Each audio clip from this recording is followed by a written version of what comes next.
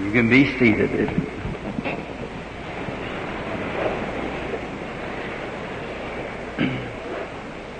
So glad to see this wonderful crowd of people out this afternoon. I think it's just about as many as we've had any night. Usually the Sunday afternoon meetings are not very much because, well, people just kind of go out on Sunday afternoon and have a little quietness to themselves, but it still shows that there's an interest of people here that love the Lord. So I'm so happy for this. I was just talking to Brother Carville here, and we was talking about the fine music and singing that I was just enjoying as I come up and was speaking to my friend Brother Rasmussen and back behind the curtain. And now the meetings will continue on beginning Tuesday night. Brother Carville and his evangelistic party continues right on. And this fine music and singing plus preaching, praying for the sick, and so forth will continue right on. I'm sure they've announced it already where it would be, Brother Carville. And so you can continue to enjoy these fine blessings. And just a while ago, before I got a letter from a little friend of mine from Anchorage, Alaska, and he almost beat his letter here. It's 15 minutes his letter was ahead of Brother Fandler. He's in here somewhere. Has been a very, very good friend of mine from Switzerland. And we can certainly remember his conversion and how the Lord called him out and what he was. And he was one time a pretty rough fella. And he thought it was kind of a hoax or a little make-believe. And he got somebody and put him in a prayer line that he knowed. And the Holy Spirit not only told the man who it was, but told him who the little fellow was that brought him. So that fixed him just right. And we've been great friends ever since. Ernie, where you at? Would you just stand up or something, or raise up your hand or somewhere? He's in here somewhere, Ernie Fandler. He's just a little bit bashful. Yes, way up in, oh my, who could see you way up there? Brother Ernie and his lovely wife and two lovely little boys. I've been in their home when they were in Shawano, Wisconsin, and they're on their road back there again, coming down from Anchorage, Alaska. And he said he's going to try to get here, but how he drove that 2,000 miles of rock and road and mud, you ought to have seen his car, but trying to get here to enjoy the service. That's loyal, isn't it? That's really loyal. And now, tonight is to be the healing service again. And we're expecting Christ to do the exceeding abundant tonight. And this afternoon was given to an evangelistic service. And then so I could speak right away, and then we have time to go home and have your lunch and to be back again. Very busy this morning. The Lord has been dealing wonderfully with individuals that I have come in contact with this morning. We've showed visions and straightened out lies and so forth. He's wonderful. We all love Him, I'm sure. And if there happens to be someone here from Calgary, we've got all those invitations and so forth, and we're all appreciated, but I maybe be before winter sets in that I can get back to Calgary for a little meeting down there. Maybe like Wednesday through Sunday. They said they could get the Stampede grounds, but not after it gets too cold. It's not, I don't believe it's been heated in the wintertime. So maybe we can get back. I've got to come over to Idaho this autumn, and maybe from there I might drop up and spend that weekend with the people at Calgary and have some fellowship down there. It certainly is appreciated, all the fine cooperation with these ministers here with no more invitation than they got. Just Brother Freddie Softman, which I've learned to love, is a dear beloved brother. He come over here. Brother Fred's not a minister, but he loves the Lord with all of his heart. And I tell you couldn't find a finer man than Fred Softman. He's not in here now, and that's the reason I can say that to him. And he's just one fine man. I'm sorry. Billy will take you in the back of the room. Fred, Billy wants to see behind the curtain. I suppose I told him that, and I thought he went off the platform. I'm sorry. Your sins will find you out, won't they? I honestly thought he was back there. Billy wanted to see him back behind the platform concerning something about tapes, Leo, something. Someone wanted a complete meeting on a tape or something. Now, while he's gone, I can talk. He certainly has been a real brother to me. And he come down, and the best he could do, get the ministers and tell them we were coming. The reason we tried to do this, if you have a sponsorship, well then, that certain denomination that sponsors it, the other denomination feels they have nothing to do into it. But if you'll just come, here's my motive. I'm planning on, God willing, making one great big push this next summer in the States, if God willing, in Canada. I'm ordering a tent to seat somewhere around 8,000 to 10,000 people, and we want to find out locations that we can put this tent up and not stay just for 4 or 5 days or a week. We want to stay 4 or 5 weeks, teach, so I can have the afternoons and so forth, and lay the foundation down real closely. And then sometimes when evil spirits gone out of a person, many times they don't know that. They don't know what to do. Or they don't, and some of them say, oh, I got sicker. Well, you're supposed to get sicker. They don't know that. When like a growth on the inside of you. Now, we're not dealing with that growth. The doctor deals with that when he cuts it out. But what we're dealing with is the life in that growth. That's the life. Now, for instance, like cancer. Cancer is one of our great killers. Well, now, cancer has a life. And it's another life besides your life. And it's a growing, spreading. The Bible calls it a devil. Cancer is called by the medical name, which comes from the word crab, with legs and spreading out.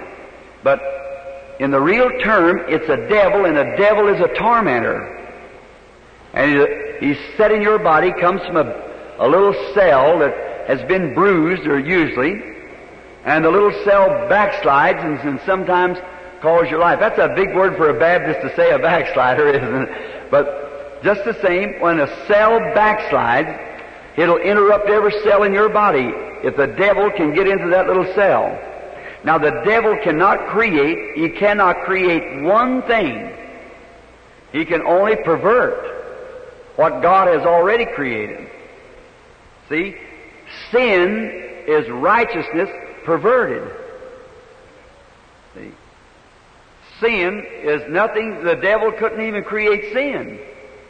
He can just pervert righteousness. See? Because there's only one creator, that's God. And God alone can create. But the devil takes what God has created and perverts it. God created you to be sons and daughters of His. The devil gets into you and perverts you to his way. And that's what causes the trouble. Now, cancer, when this life has gone out of the cancer, it's dead. But the growth is still there unless there's a miracle performed. Well, that growth's hanging there. No life in it. It's dead. What would a piece of meat that big in your body and plain, southern way of speaking it, rotten in your body? Well, then your heart beats, and every time it beats, your blood goes through the heart and purifies the bloodstream, and it picks up the dead substance of this cancer body, and it'll set in a fever. You'll be sicker than ever. And that probably, you'll feel good for the first 72 hours. For about 72 hours, then a body corrupts. Like, if you shot a deer today, or an animal, you throw it on the scales and weighed it and told the boys, that deer weighs so-and-so. Be careful, in the morning it won't weigh that but many pounds. See? If someone dies, the undertaker removes false teeth or artificial eye or something, because when it shrinks, it'll pop out. But you just let that body lay there for a few days, then it gets bigger than it ever was. Watch a little dog or something, a little animal killed on the street, how much bigger it swells up in a few days. Well, that's what's taking place. That cancer that's on the inside of you, growth tumor, you just get sicker. And the person say, oh, I lost my healing. If they're not trained to know how to lay hold of faith. Now look, God in the beginning knowed everything. And when there was nothing, not even light, nor nothing, God just said, let there be. And He held right to His Word, and His own Word created the heavens and the earth. Just by a mental conception He had, He was going to have it, and He just said, let there be. And His own Word become creation. And the ground that you sit over today is nothing but the Word of God made manifest. That's right. Anything that God speaks, it's absolutely got to produce it. Just can't keep from it. Look at Jesus when He come off the mountain. He was hungry and He looked on the bush for something to eat, and there was nothing there. He said, no man eat from you, from here henceforth. Just went on.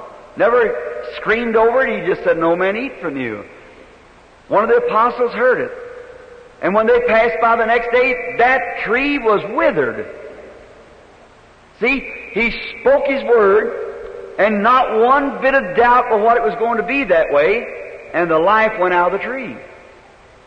It has to. God said so. That's what I was speaking on last night in Abraham. When the Word is spoken by God, just lay hold on it, and it'll create just exactly what it says it'll do. But you can't do it doubting and jumping and up and down. You've just got to hold on to it. Stay with it. God will make it manifest. And I think if we had about a month to stay in a city of this size, and let all the ministers and so forth in the cooperation, everybody, all churches, I believe, and have prayer meetings and let people come and hear the instructions for 2 or 3 services before they're even prayed for. Then when they come to the platform, they're ready to receive their healing. And I believe we could have a real revival right here in this city. Because I see just coming in here, just blast right in and blast out, and to see, to tell how the Holy Spirit is taking a hold right here now, it would mean something.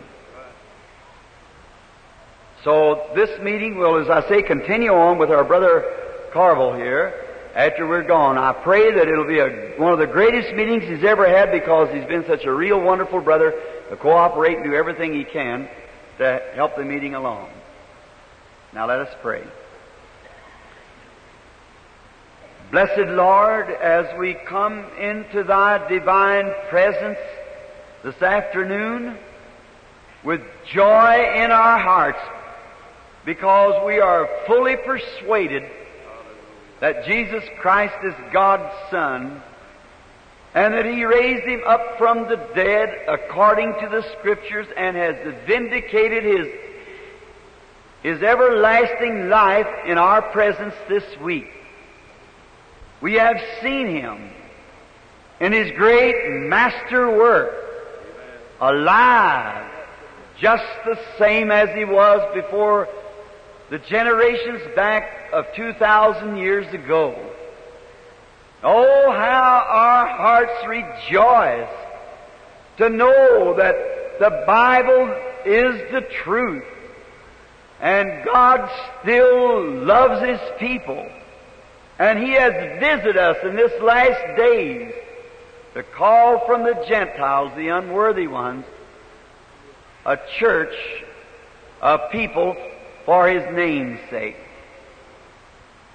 And I pray, Father, that this day that You will, in this hour that's coming up in this preaching service, that You will just anoint us in such a wonderful way that our hearts will be moved deeper and more grounded in Your love and faith than we ever was.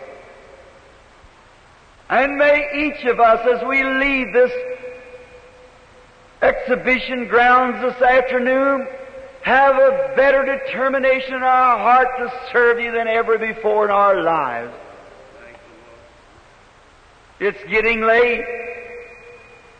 The Son of Man will arrive one of these days.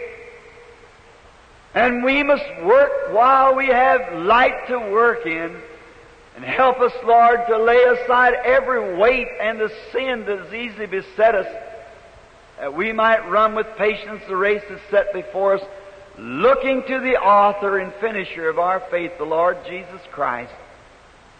Open the Word to us today. And may the Holy Spirit sanctify the lips that speaks. And may He take the Word of God and give it to every hungry heart just as we have need.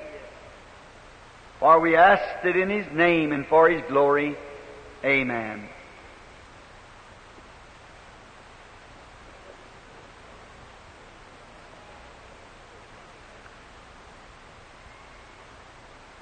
There was a little slogan some time ago out, "It's later than you think." I have a reel. I should have brought it. This would be a beautiful place to show it right here. Of 3 minutes before midnight. Did anybody ever see it? I have that, and I was almost converted over when I seen that. Not mean it in that way, converted over. It just stirred my soul in such a way. You know, if you want to know what day of the month it is, look at your calendar. But if you want to know what day you're living in according to the time cycle, watch the Jews. That's God's calendar of time.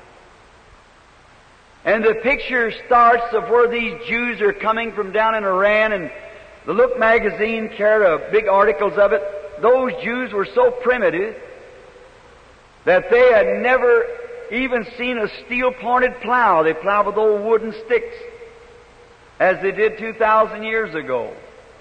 And when those big planes let down and picked up those Jews to bring them back to Palestine, it fulfilled what the prophet said when they come back, they'd be brought back on the wings of the eagle. And when they was unloading them there from the ships and from different parts of the world, from the east and west and north and south, as they were coming, they were packing their old ones on their back, their elderly mothers and grandmothers and fathers. On an interview, stepped up and said, "What are you returning homeland for? So you can die in the homeland and be buried?" They said, "No, we come to see the Messiah." Don't run over that too lightly. Remember, the Jewish people was declared a nation, 1946, on May the 6th. On 1946, and the angel of the Lord appeared to me on May the 7th, 1946. And the oldest flag in the world, the 6-point Star of David, which has been down for over 2,000 years, flies again over Jerusalem. We're at the end time. When those Jews come in, they had never heard of such a thing as Jesus. And many of you Norwegian and Swedish people here, the Philadelphian Church of Stockholm, Sweden, sent down thousands of Bibles, New Testaments, to these little Jews. And the Jews, as they would read this Bible, they said to the one standing by, "If this be the Messiah, Jesus is the Messiah, let us see Him do the sign of the prophet, and we'll believe Him." The Jews seek signs, the Greeks wisdom. What a beautiful setup for the ministry the Lord has given me. I was in 200 miles of Palestine recently, and I had my ticket to go on over. I thought, this is the hour. and the Holy Spirit called me from a plane at Cairo, Egypt. I went out behind a place and prayed, and He said, "Don't go now." I love to see the day when we get in there and take all those thousands of Jews and say, "Now, is it true that if He performs the sign of the prophet, the resurrection, you will accept Him?" Go look yourself out some man then and bring them in here. Let's see if He's the Messiah, the same yesterday, today, and forever. And when the Lord would do as He's doing here, I expect to see tens of thousands of Jews come to Christ at one time. And when God turns to the Jew, the Gentile day is finished. That's correct. We're at the end time. When those Jews get the Holy Spirit, they'll revive the world again, because they're real on missionaries. And God promised that they still got 3.5 years left yet. And I believe we're at that time. So pray as we move on in faith towards Christ. The reading of the Word this afternoon, reason I was kind of talking a little, the people kept coming in the doors and getting their seats. I was waiting till they get settled.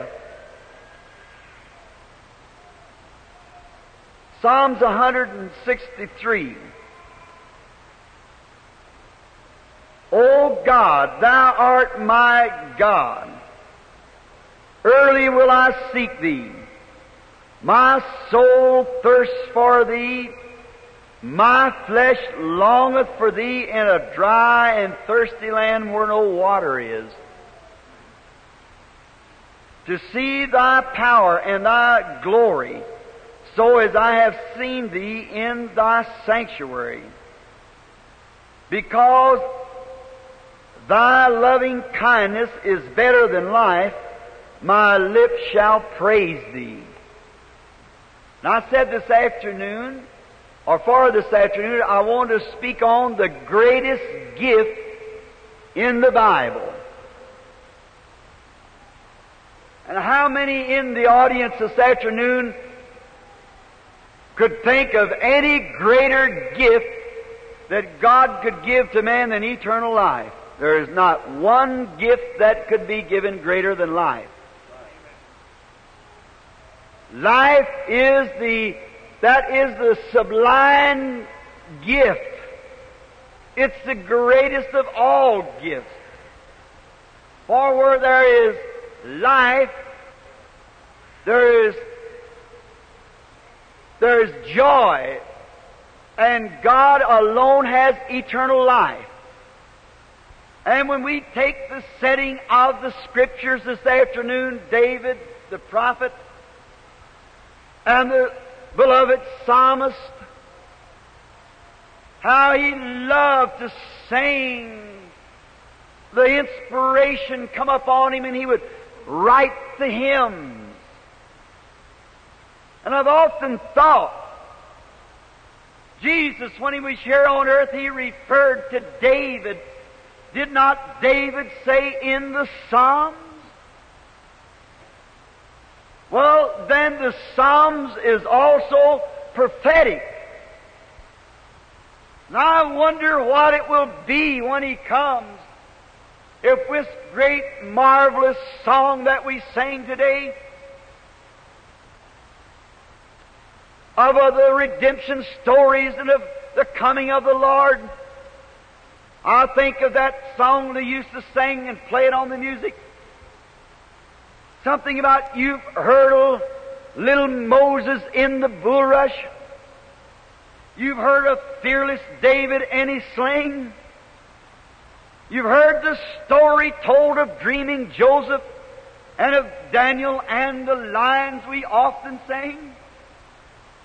And there are many, many others in the Bible, and I long to meet them all, I do declare. And God's own Son will be the leading one at that meeting in the air. Oh, I want to see that in reality.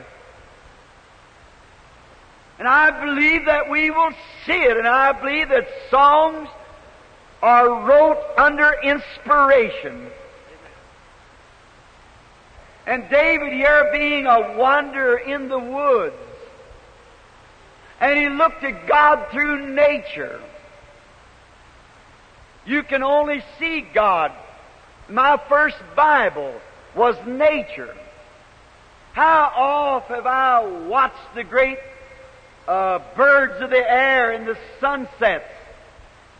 Here not long ago I was up in the mountains. And I was elk hunting. And it was in the early fall, and the snow hadn't come deep enough to run the elk herd down. Now perhaps was 40, 50 miles from a living soul.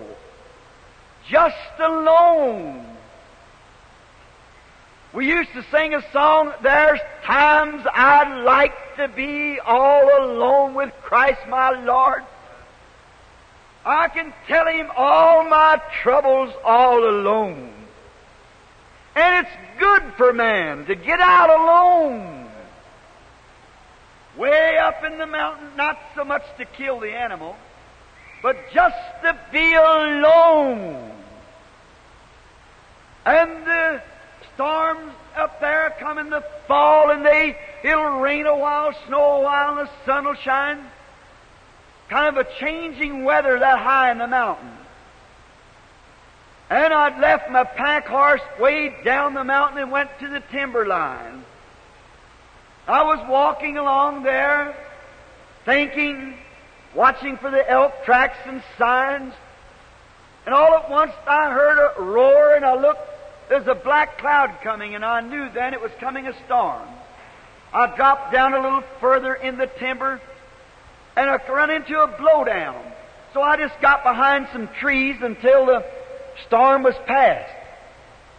And when the great winds twisted and the trees moaned and groaned under it, I began to think, what's them trees moaning and groaning and frolicking about?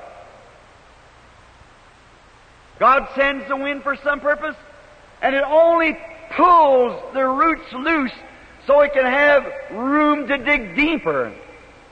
That's the way God does with the revival in His church. He just shakes us about to loosen us up so we can grow deeper, get a better hold. So shaking and moving of the Spirit loosens us up. And while I was amazed as I was watching even the little flower, thinking of how it died in the winter, and it would probably be 70 below zero there. The little bulb was gone, the flower was gone, the little black seed fell out of it, it perished, the pulp was gone. But somewhere in that soil laid a germ of life that all the scientists in the world could never find it. But just as soon as that warm spring sun began to beat on that ground, that little flower stuck its head up and praised the Lord. And if God made a way for a flower to live again, how much more has He made a way for a man to live again? I was thinking while I was standing there of an old Methodist preacher friend of mine. We were having fellowship around a little dish of ice cream one day at Henryville, Indiana, and the little agriculture program was on from Louisville, Kentucky. And the 4-H club had invented a machine that would put out a grain of corn just as perfect as one you could grow in the field. And you could take a handful out of the sack grown in the field, handful out of the sack that the machine made, and mix them up. You could never tell them apart again. One would make the same cornflake as the other, the same cornbread the other, same amount of calcium, moisture, the heart in the right place in the center of it, the skin on the outside. Then this speaker goes on to say The only way that you would ever be able to tell them is to bury them. And the one the machine made would rot and never be no more. But the one that God growed in the field had a germ of life in it. It lived again. I thought, what a beautiful story. There's two men sitting on the same seat in the church, both of them deacons or pastors or whatever they may be, or two of the laity. Both of them going to church, both listen to the same message, but one has life and the other does not. It takes the hand of God to do something for man. If you're born again, got the Spirit of God in you, you've got to live again. No matter how good you are, how religious you are, if that Spirit of life is not in you, you'll perish. Amen. And there's only one eternal life, and God has that. Amen. And as I watched, in my amazement, standing there, my gun sitting against the tree, I looked over, I heard a little old pine squirrel. I think you have him up here in Canada. Little bitty feller, just like the Irishman's owl, all fuss and feathers. Oh, what a noise he was making. Like he was going to run everything out of the woods. Chatter, chatter, chatter, chatter. I thought, well, maybe I excited you, little fellow.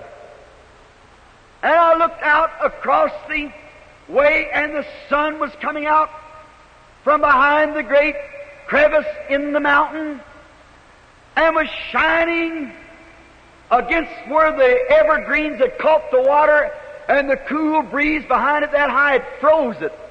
It was icicles, and it formed a rainbow across the valley. Then I said, oh God, here you are. You're in the rainbow. And then I heard an old male elk got lost in the storm bugle over on the side of the hill, and there's something about that just sets my soul afire. And an old wolf howled on the side of the hill, and its mate answered it in the bottom. My mother's a half Indian, and it's just enough about the outside that I love. I thought, oh, what a wonderful place to be. Hearing God in the elk herd, hearing God in the wolf call, seeing God in the flower, God in the wind, God in the trees, God's everywhere. Just look around.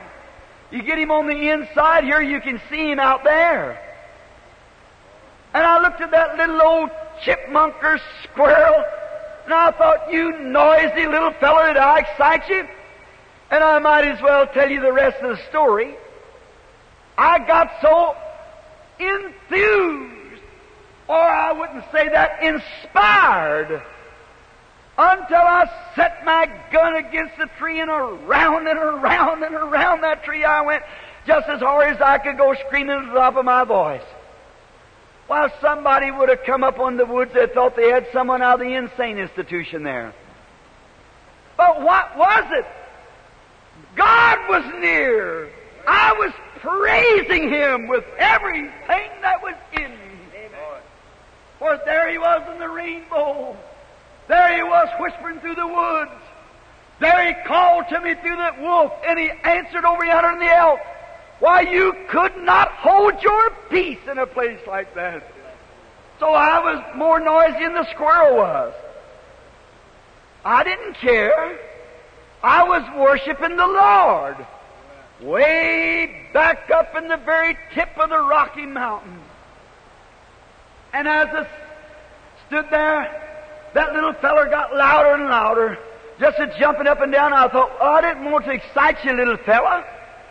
And I kept noticing him cocking his little head sideways and looking down like that. I thought maybe he's not looking at me. And while the storm was going on, the storm had forced the big eagle down to this blowdown. And that's what he was afraid of, was that eagle. The big eagle jumped up on the log, took those big velvet eyes and looked at me and looked at the little squirrel. I thought, this is strange. I hear God all out there, then when would this interrupt me? Why was my sacred worship interrupted? Why did you do it, Lord? Let it happen. Now I begin to notice the big eagle. Now, God, could you be in that eagle? And I noticed him, he wasn't afraid. God don't like cowards. God gave him 2 wings. And he had confidence in his God-given gift. He knew that he could be in that timber before I could grab that gun. But I wonder why he wasn't afraid. He kept feeling, with his feathers. You know how they do with their wings. See if it's all in working order. I think if the church come together and got their spiritual wings all working order. And he kept watching me. And after a while, he wasn't afraid of me. But he didn't like all that chatter. So he made one big jump, and he flopped his wings about 2 or 3 times.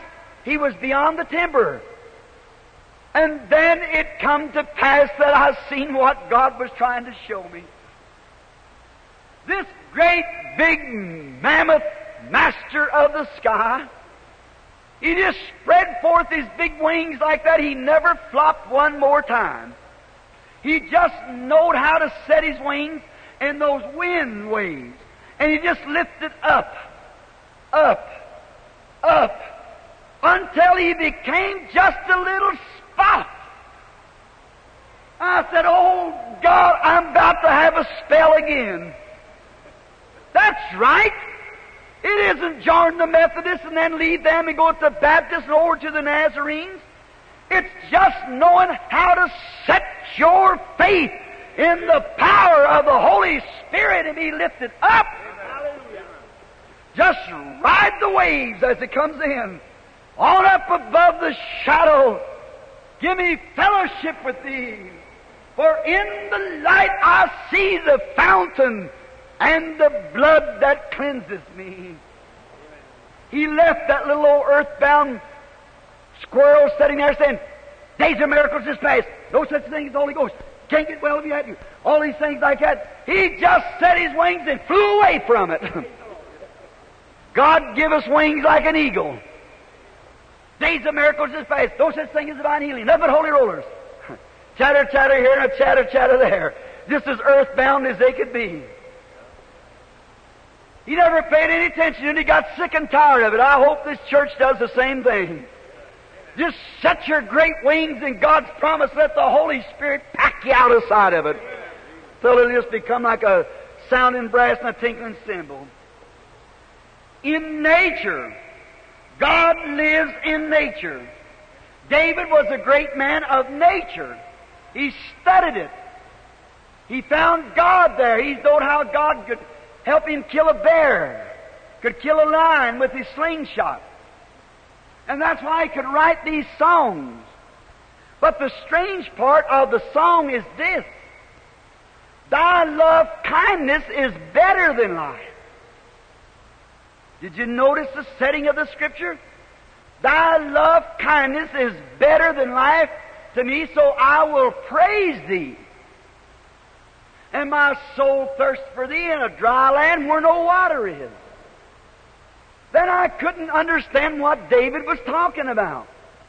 When I first read that, I thought, what was the prophet meaning?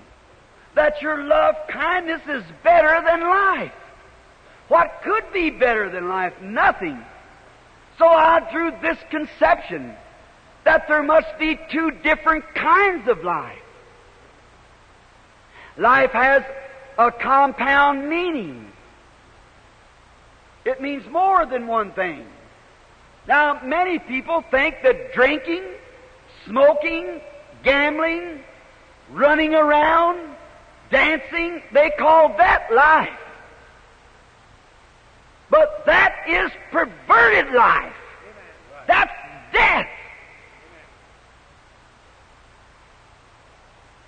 It certainly is. The devil has perverted that life And you think it's life, but it's death. That life gets so miserable, what the people call today life, it gets so miserable until they take a pistol and blow their brains out. That couldn't be life. What God was speaking of. Many young ladies think if they can get down in town, get enough money to buy some kind of little old sexy-looking clothes, to walk down the street with all prettied up, and the boys will whistle the wolf whistle at her, with a cake of chewing gum in her mouth, and she said, "This is life." Sister, you're wrong. It's death. Amen. The Bible said the woman that liveth in pleasure is dead while she is alive. Amen. And the man thinks that because he got a raise in his wages and he can buy a better car, wear a little better suit, boy, I'm living now. If you haven't got Christ, you're dead. Amen. It's perverted life. Here some time ago, I was in a great city, and this wonderful, beautiful, God-given Canada. I don't have to say this, but I've said it many times. If I was a young man, I'd want to become a citizen of Canada. It's got more to offer. I like Canada. All my world travels, there's no prettier spot I ever seen in my life than Banff and Jasper. I've been to Jungfrau, Joch and Eiger and Mont and all through the Swiss Alps and Germany and all around the world, but Banff and Jasper's got anything beat the world's got to offer. Maybe the Lord will let me live there in the millennium. I hope He will. Where you all are enjoying now, and I hope we're together then. Oh, it's beautiful. And I was in one of your great cities, and in one of the great mammoth hotels that some kind brother had put me up in. And I was going home one night from a meeting, and I went up to about the 4th or 5th floor, and there was a bunch of Americans up there from the States that was having a certain lodge that I'll not call the name, but a certain lodge was having their jubilee or convention there. Well, I'd noticed some funny actions in the people that afternoon before going to church, but when I got back that night, walked out of the elevator on the top floor, though they were having one of the awfulest drunken parties I ever seen.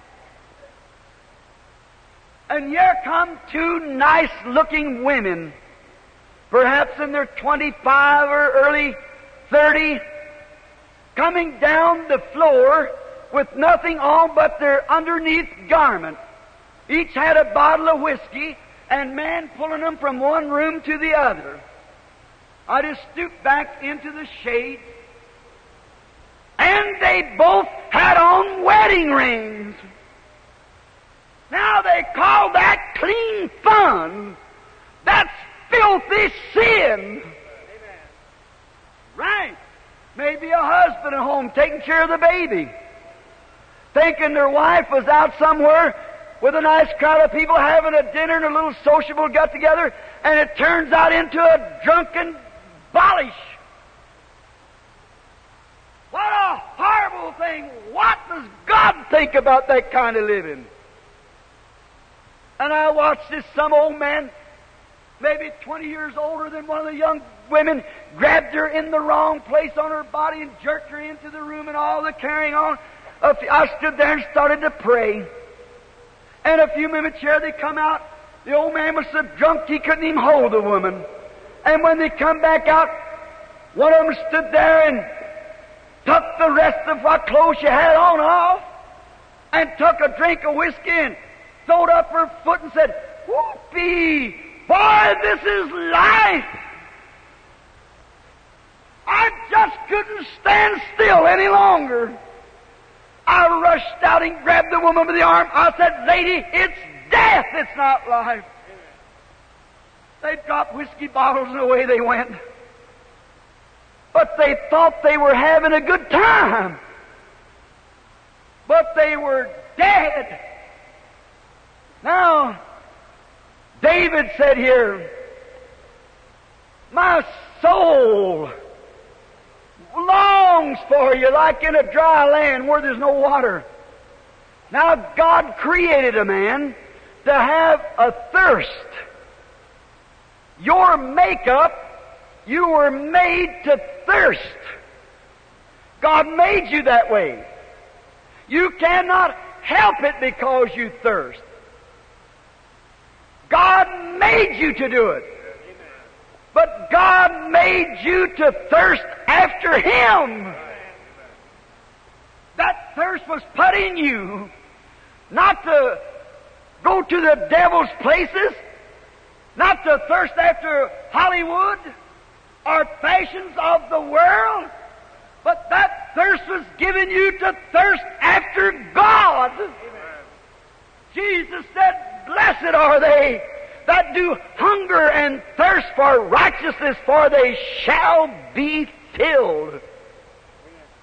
It's a blessing to even thirst. But the devil has tried to make you think of something else. But the thirst was given you by God. Listen, how dare you take that blessed holy thirst that God gave you to thirst after Him and try to satisfy it with the things of the world, with television programs, with drinking, with big sprees. The devil has perverted instruments of his own and taken that thirst that God gave you to thirst for Him and making you thirst after the things of the world. And every thirst that you had should be for Him. Certainly, that's life. You say, "Now, I know the Bible better than you do, Brother Branham." You don't have life by knowing the Bible.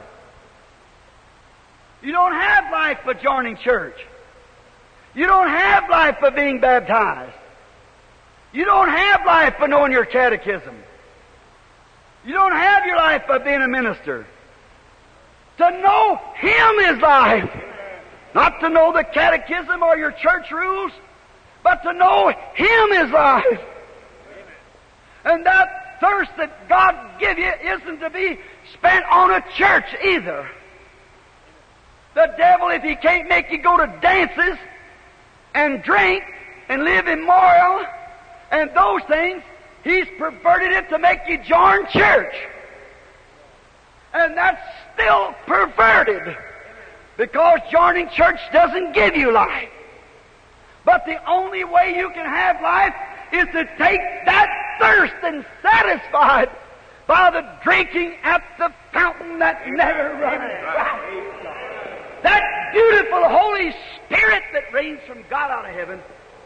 That's the way you find life, is to know Him. Not know His book, but to know Him. Not to know your church, but to know Him.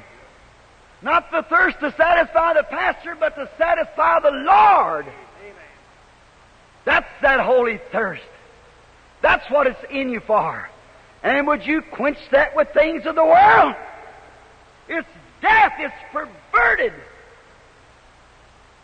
Did not the Bible say, if you love the world or the things of the world, it's because of the love of God's not even in you. That great holy thirst. You can't satisfy it by joining the church. There's no satisfaction in joining the church. You're trying to sear your conscience and fill your heart with lust. Come out in the open, confess your sins, and thirst for God's righteousness. Because thy love kindness is better to me than life, my lips shall praise thee. Think of it. David also wrote in, I believe, the 47th Psalm, being a woodsman, he said, as the hart thirsts for the water brook, my soul thirsts after thee, O God. As the hart, the deer, panteth for the water brook, my soul thirsts after thee. Now, being acquainted with the outdoors, and in Africa, in the jungles, and the eastern countries where this book, the Bible, was written, they have over there great herds of wild dogs, wolves. And David was acquainted with these animals. And a little deer, when these wild, savage dogs run into a herd of deer, they have long fangs. And one of their choice spots is to grab the deer, is just behind the ear, sink those fangs in, and then swing his weight. When he does it, he rips the deer's neck. That's all of it. The deer goes right down. And if the deer, he cannot catch him in the jugular vein, here as we call it, he's got another choice place. He grabs him right in the flank. And he'll grab it with his teeth like that. And when he swings his weight, he throws the deer off his feet.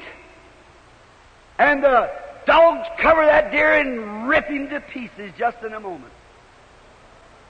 Now, many times, the deer, when the dog grabs him in the side or up here, if he gets too tight or hold, well, he'll sometimes, a swinging of the deer will make the chunk of meat pull out. Then the animal has the meat in its mouth, and if there's no other dog standing to cut it off, it can sometime escape. But it's bleeding. The blood's a-pouring from the little feller.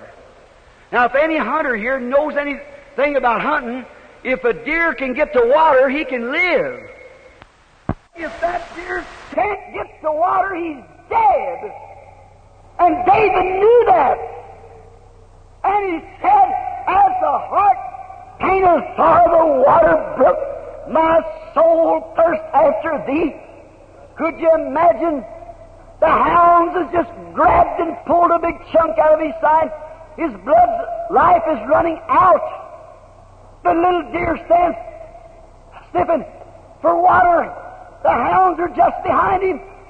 He's got to find water or he'll die. David said, that's the way my soul thirsts for thee. Oh, I must have you, Lord, or I'll perish.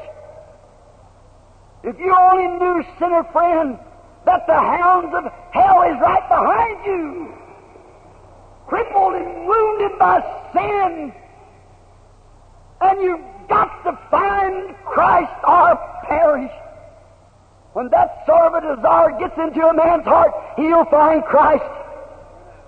When you get in that shape, as the hart panteth for the water brook, I must have it.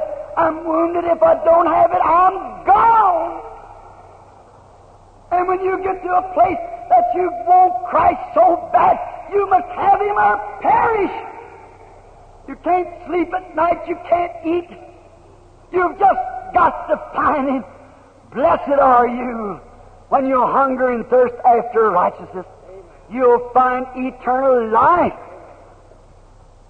May God help you this afternoon to have that thirst for that life. For there's only one life that'll last forever.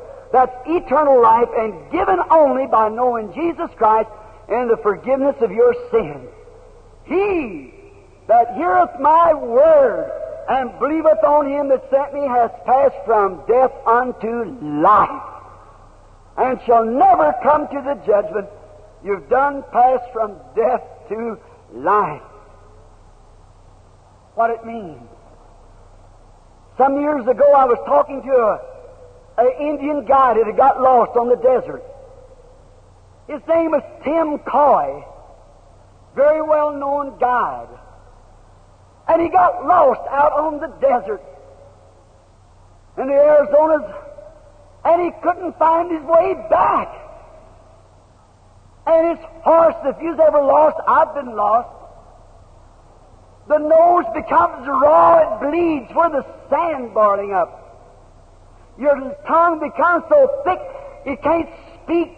Your lips turn inside out and crack all over. Then the devil shows you a mirage. That's something, you go down the road and you look like you see water. When you get there, it's not water. That's the way the devil does to church members and sinners. He tries to show you something pleasant, and many times the tourists that wander off the road and get into the desert to pick some flowers, then all of it looks alike and they can't find their way back. And before they die, they see those mirages, and they run to it, jump into it, and thinking they're throwing water on them. But they find they're only throwing hot sand on their head.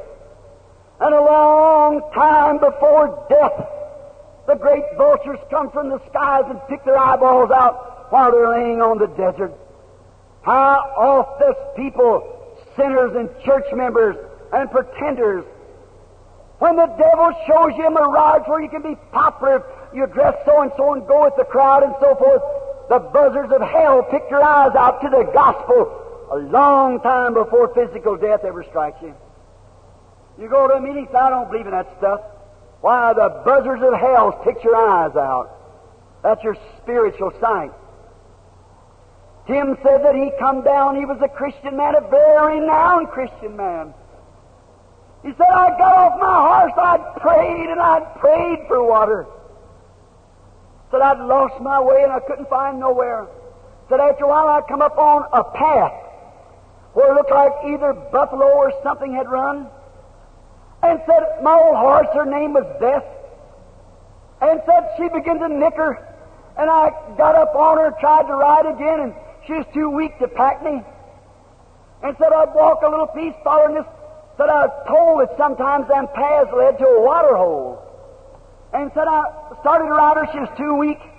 And said that I was all excited and trying to get down the path, and said the first thing, you know, I found myself stumbling and falling. I was too weak. I was gone.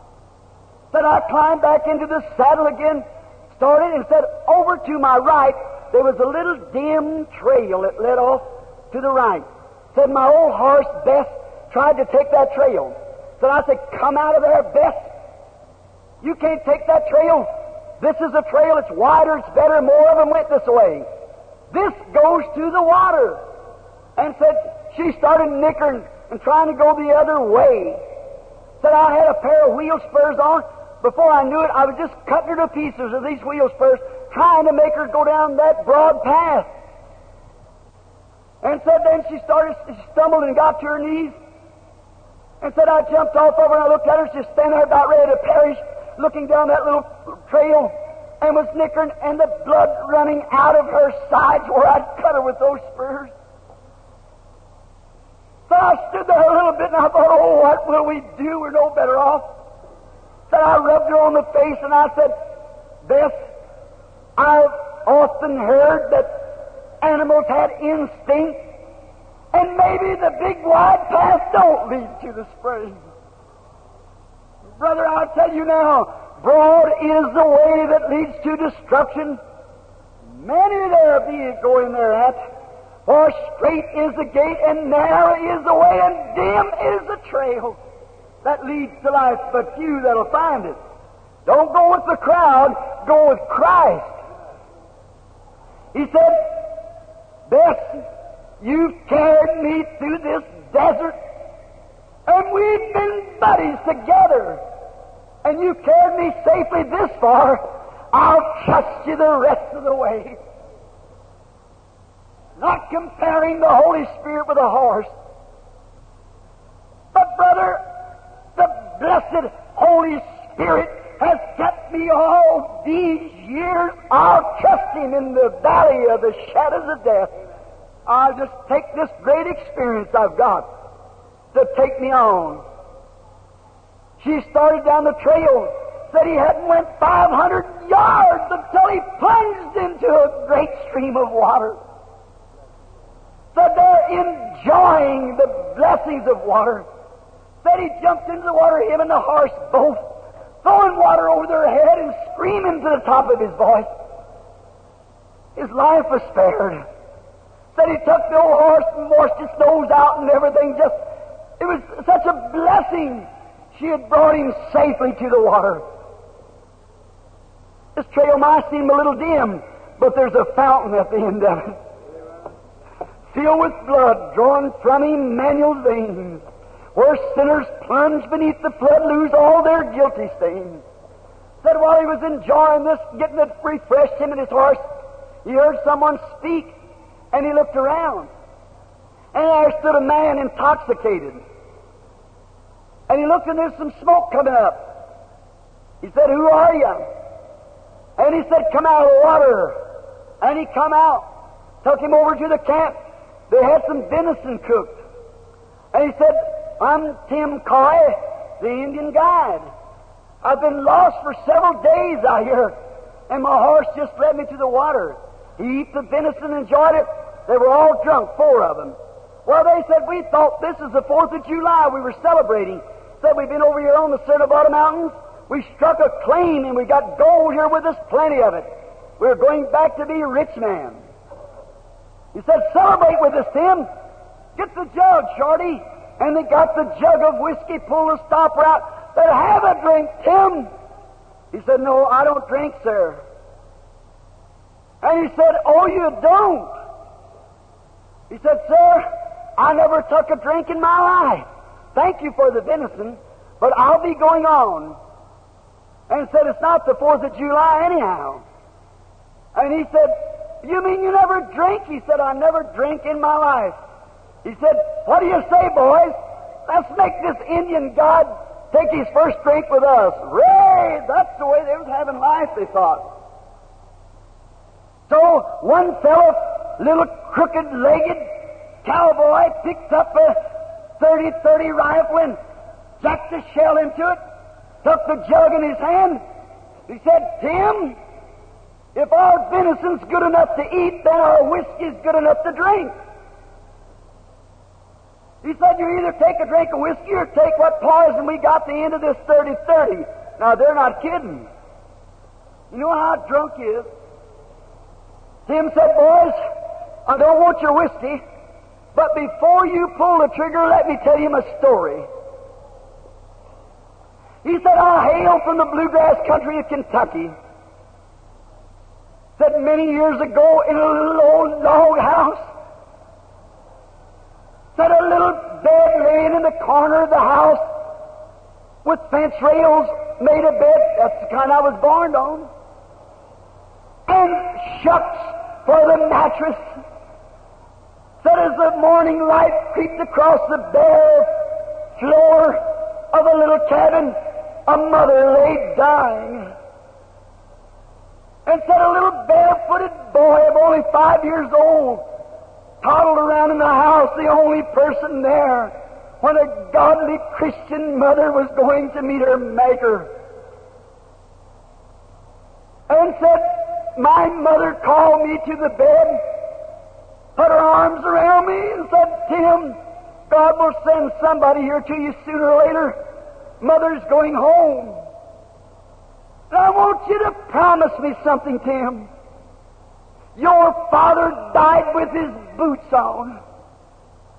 He died a drunkard. And that's the reason we've been in poverty. But promise me, Tim, as your mother, that you'll never take a drink as long as you live."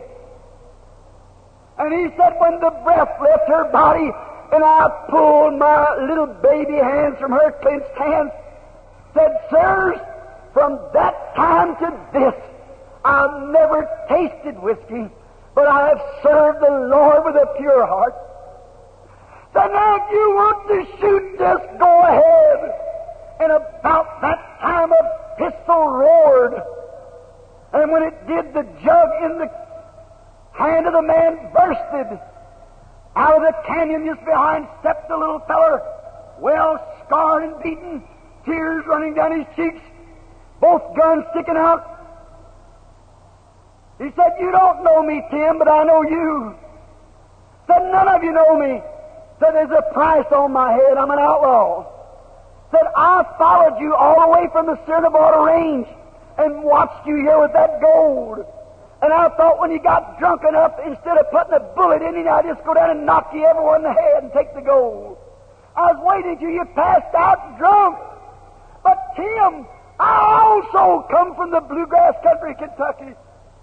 Said, I promised the dying mother the same thing, but I'm sorry I broke the vow. But said, I'm sure she heard my pistol as it echoed through the big canyons of heaven. I signed the pledge. From this hour I'll never take a drink, Tim." And with the group of outlaws and the prospectors together, Tim led them to the fountain of life. Brother, man that's ever meant anything has accepted that fountain of life. While we bow our heads just a moment, sinner friend, you might have made promises too. You might think you're living good, but the wages of sin is death.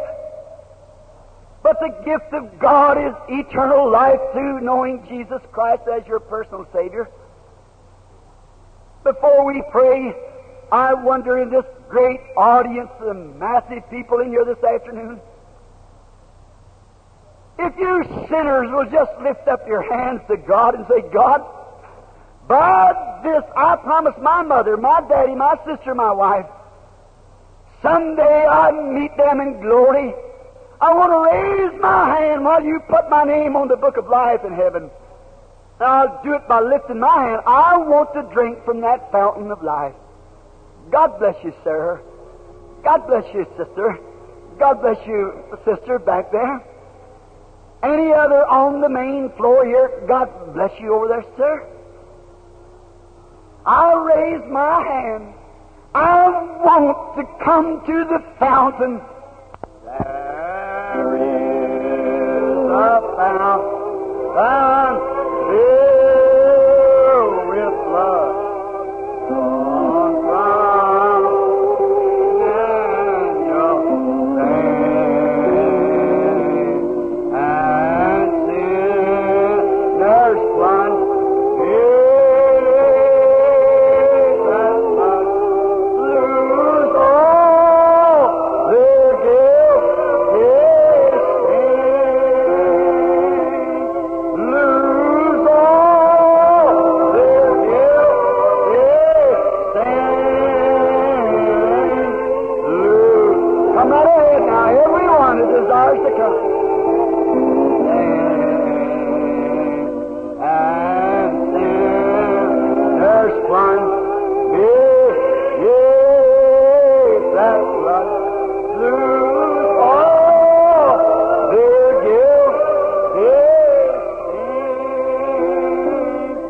On this verse now, the dying thief rejoiced to see that fountain in his day, and there may I go by as he washed all my sins.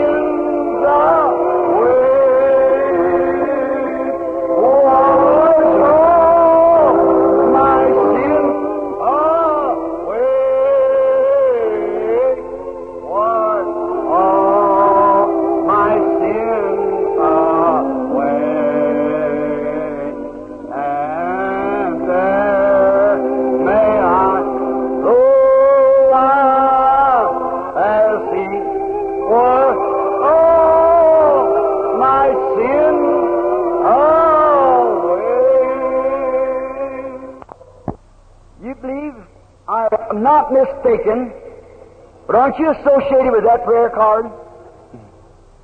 You got it 10 years ago here. Actually, you never got it. Your wife got it. I never seen you or the prayer card. But I've seen that prayer card on the top of your head just now. Now you've come with that stomach trouble and things to be healed in that nervous condition you're suffering with. You've come now, you have it. You was prayed for, but now you come and you've got it now by obeying Christ. That's what was lacking. That's right. Blessed be the name of the Lord.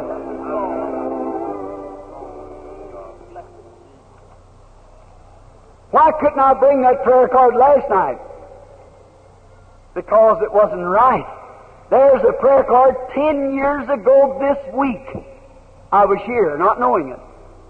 On the 7th day of August, 1947, this prayer card was given right here in this room, and was kept until a few nights ago. And now the owner of it presented it in the prayer line the other night to some of the ushers or somebody. It come back to Billy Paul. Billy Paul gave it to me, and as I come here, never know the man, never seen him in life, there was that prayer card hanging right there. All right, brother, you got what you asked for now. Christ is your Savior. When you accepted Him as Savior, He healed you also. There you are. Your nervous condition causing stomach trouble and heartburns and sour in your mouth. That's right.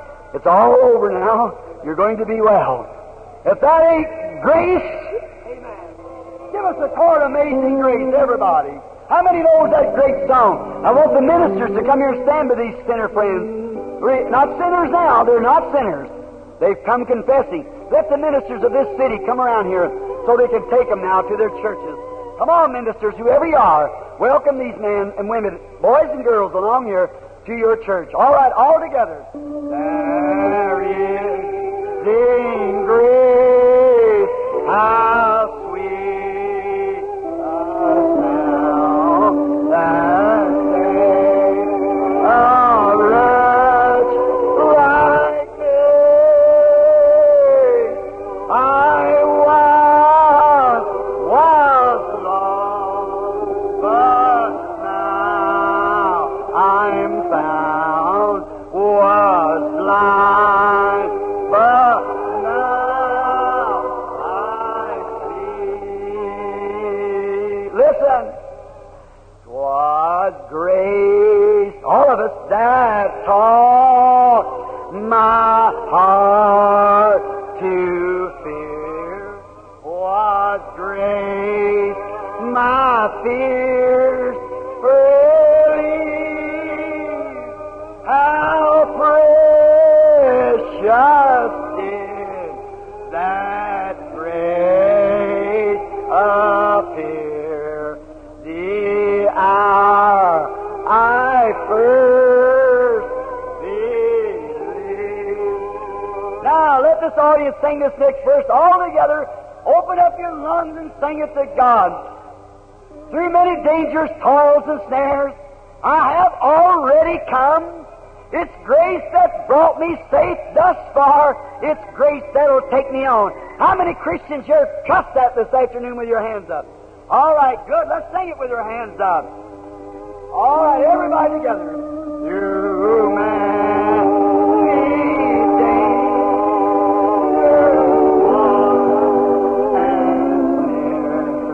I have already come. 'Twas grace that brought me safe thus far, and grace will take me on.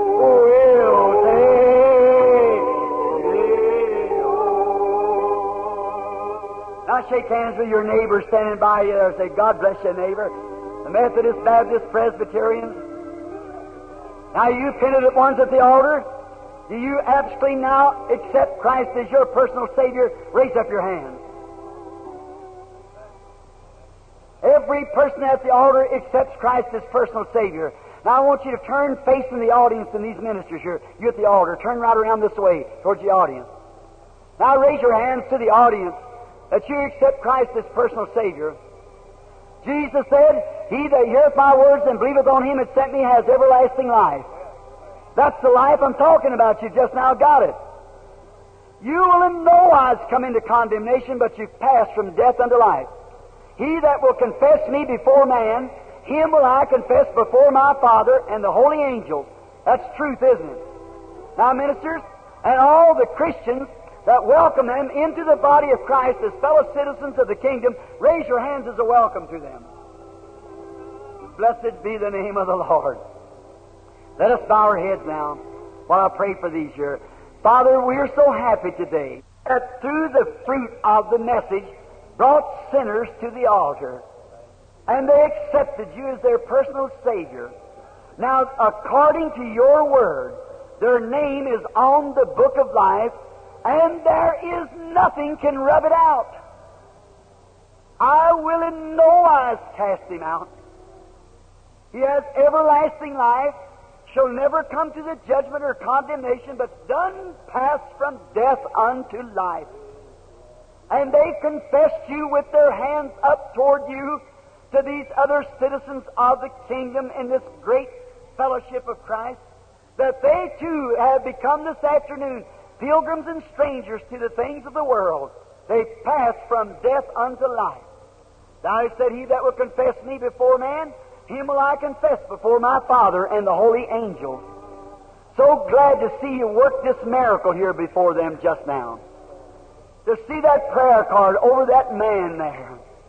Oh, blessed and eternal God, you waited for this hour, and this is the hour that he can rejoice. We pray that if there be any more sick along this line, that you will take all the diseases out of their bodies. You who can save their soul can certainly heal their bodies. And they're thirsting for it. And I pray that you'll grant it. Bless this church together. Take them into thy loving arms and keep them until the day that we all meet together. And as we sit at that great table that evening for the Lord's Supper, thou hast said, "I will not no more eat the fruit of the vine until I eat it, drink it anew with you in my Father's kingdom." And on that great day, when that great table is set, and all the redeemed of all ages are sitting across the table from each other, we'll shake each other's hands. Oh, I want to see millions there, Lord, that have led to you. And hear them say, "Brother Branham, I'm so glad that you come." Then as we shed a little tear for joy, the King in His beauty will come out, take His nail-scarred hand and wipe all tears from our eyes. Say, "Don't cry, children, it's all over now. Enter into the joys of the Lord. Send them into the harvest field here, Lord, and may they win others. For we ask it in Christ's name. Amen."